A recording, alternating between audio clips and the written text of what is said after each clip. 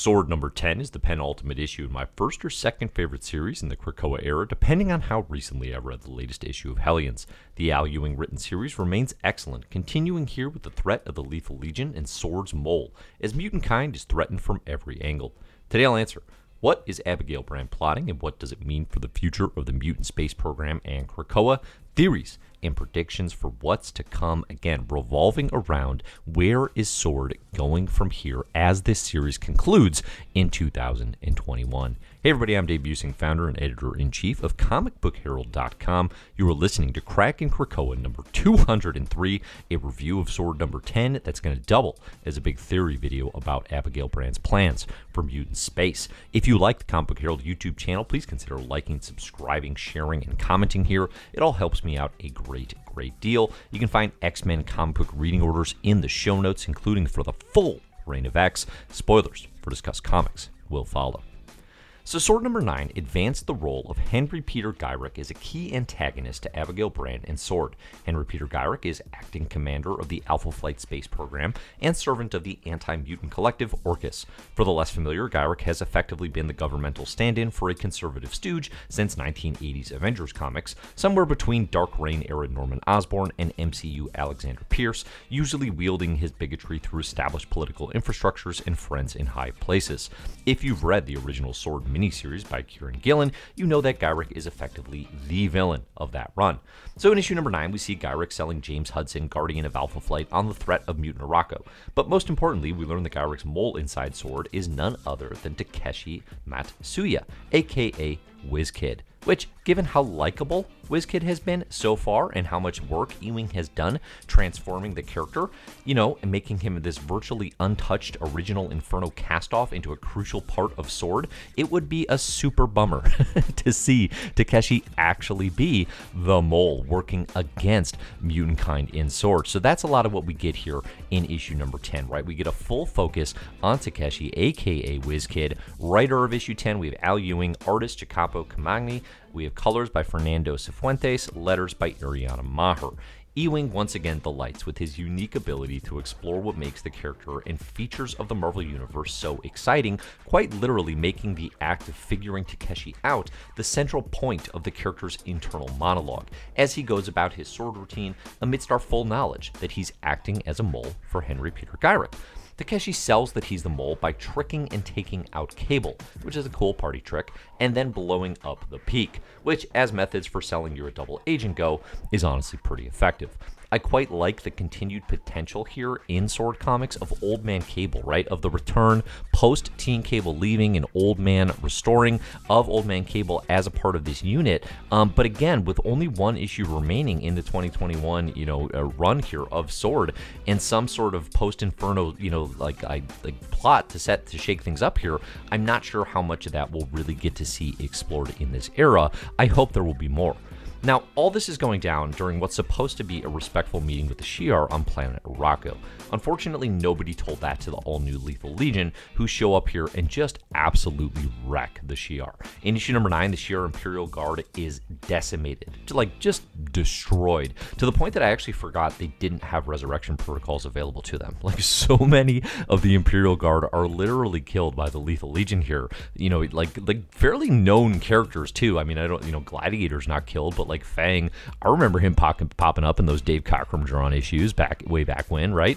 But listen, I'm not Shi'ar fanboy number 1, but it is a bit odd seeing them just worthless, totally useless. We see Xandra, the Empress of the Shi'ar, reduced to Storm's biggest fan, which fair, but I'd still really like to see who Xandra could be as a ruler for this giant interstellar empire with, oh, by the way, DNA shared with Professor Charles Xavier.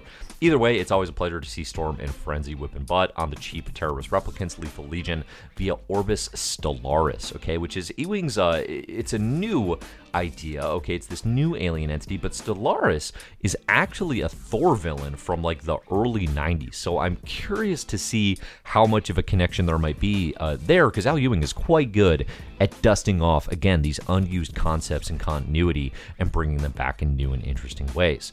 So, blowing up the Peak certainly gets Takeshi in Gyrich's good graces, but he still wants a bit of explanation, right? And it's here that we see Takeshi playing Gyrich like a fiddle, and our first clues or first, real hints that like, okay, not all is as it seems here.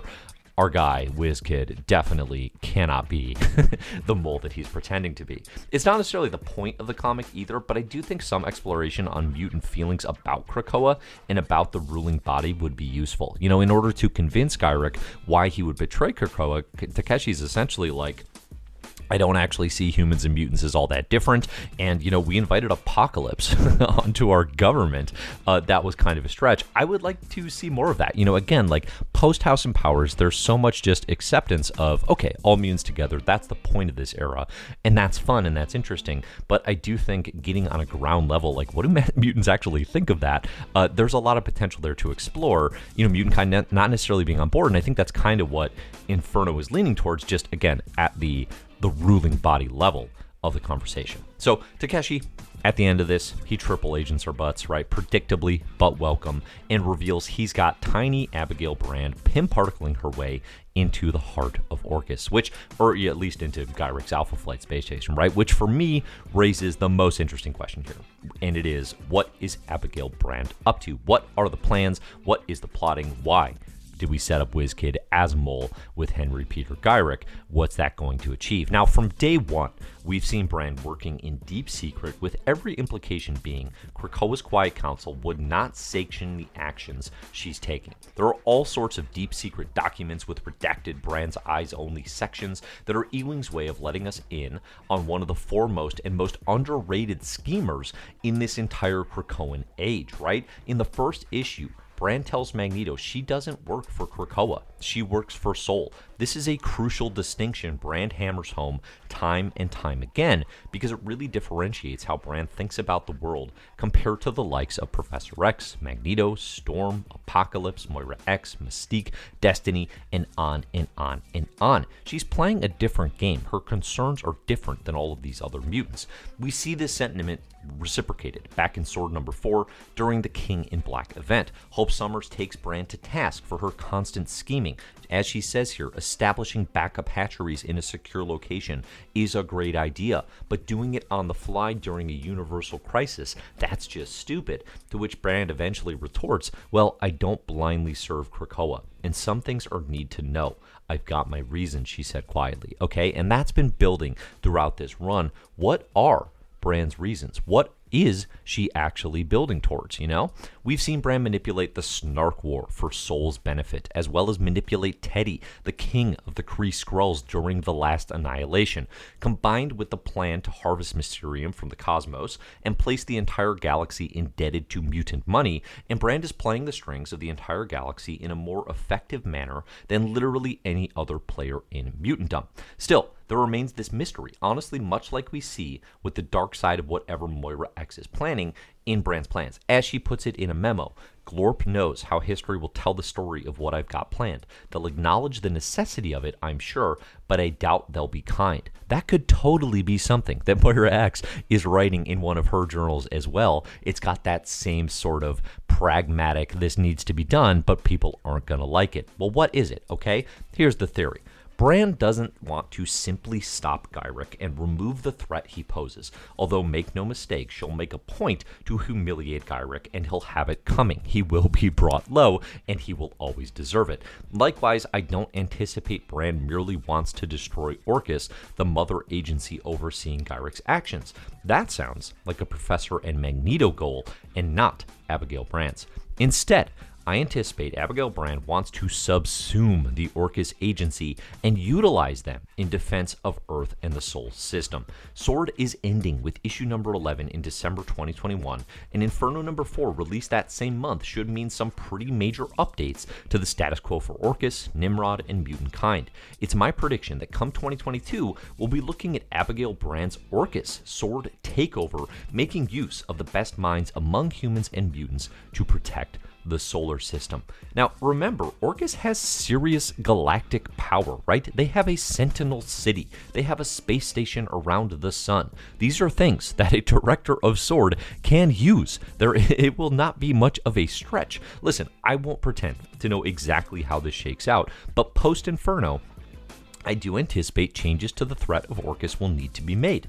Why not Abigail Brand at the head? And I want to be clear here, I'm not thinking of this in terms of a heel turn for Brand, taking over Orcus and becoming a threat against mutant kind. I think it's the opposite. It's going to be her continuing to work ultimately in what she sees as the benefit of Krakoa, but the benefit of Krakoa as it pertains to the protection of the entire Sol system. I'm picturing something here similar to what Jonathan Hickman kicked off and Al Ewing picked up with Roberto da Costa's time as the head of AIM. Roberto takes over. He buys out Advanced Idea Mechanics, this longtime villainous, organization, right on the level of Hydra and Shield antagonist. Roberto takes him over, right? And the idea is here essentially changing the rules, changing the game. What if you put all that brilliant scientific endeavoring towards something positive? I'm envisioning something quite like that with Brand as the head saying, okay, Orcus, we can use that. We can use what's going on there. Maybe not Nimrod, right? Like probably something needs to change there. And that to me feels like the sort of thing that Mutant Kind, that Professor X and Magneto would not be on board with, right? They just want it wiped out. They just need it destroyed because they're getting intel and they're getting information from Moira that tells them that is what needs to be done. So the Krakoan for the final issue reads Planetfall, and again, there's only one issue of Sword left, at least in this iteration. Again, with all of the series I love, like Hellions, that's a bummer, but it's you can't treat it like, oh, all of these good X-Men comics are ending, because really the reality is just everything's changing. Coming out of Inferno, coming out of 2022's X Lives and X Deaths of Wolverine, like all these series are just going to relaunch as something else, so like Al Ewing's going to pick up something new, I have to imagine. Could it be an Orcus book led by Abigail Brand, or do we just keep calling it Sword, but now the tables have turned? So let me know what you think about this theory, what you think about what's coming next for Sword, for Orcus, for the plans of the great Sword director, Abigail Brand. I want to hear them all in the comments. Let me know what you think is coming, and just in the world of the Mutant Space Program. Get your theories and your thoughts out. Thanks to everybody who supports Comic Book Herald over on patreon.com/Comic Book Herald. Thanks in particular to those of you in the mysterious benefactors tier. You get your name shouted out here. Thank you, Jesse W., Megan Getman, Cole Weathers, Brent Bowser, Professor X3769, Richard Renz, Adam, Chris Mervicka, Verisimilitude, Terra Nort, Clyde to Clyde, Pinball Drew, Mike Solomons, Matt Mahoney, John Samander, and Joshua Bentley. Thanks for your support. Again, I'm Dave. You can find my stuff at comicbookherald.com, at Comic Book Herald on social, on Twitter, on Instagram. Look for the Comic Book Herald Best Comics Ever podcast and My Marvelous Year podcast for more from me. In the meantime, like, subscribe to the channel here. It all helps me out a great deal. Let me know your theories about what's coming for Sword and Abigail Brand. And as always, thanks for listening and enjoy the comics.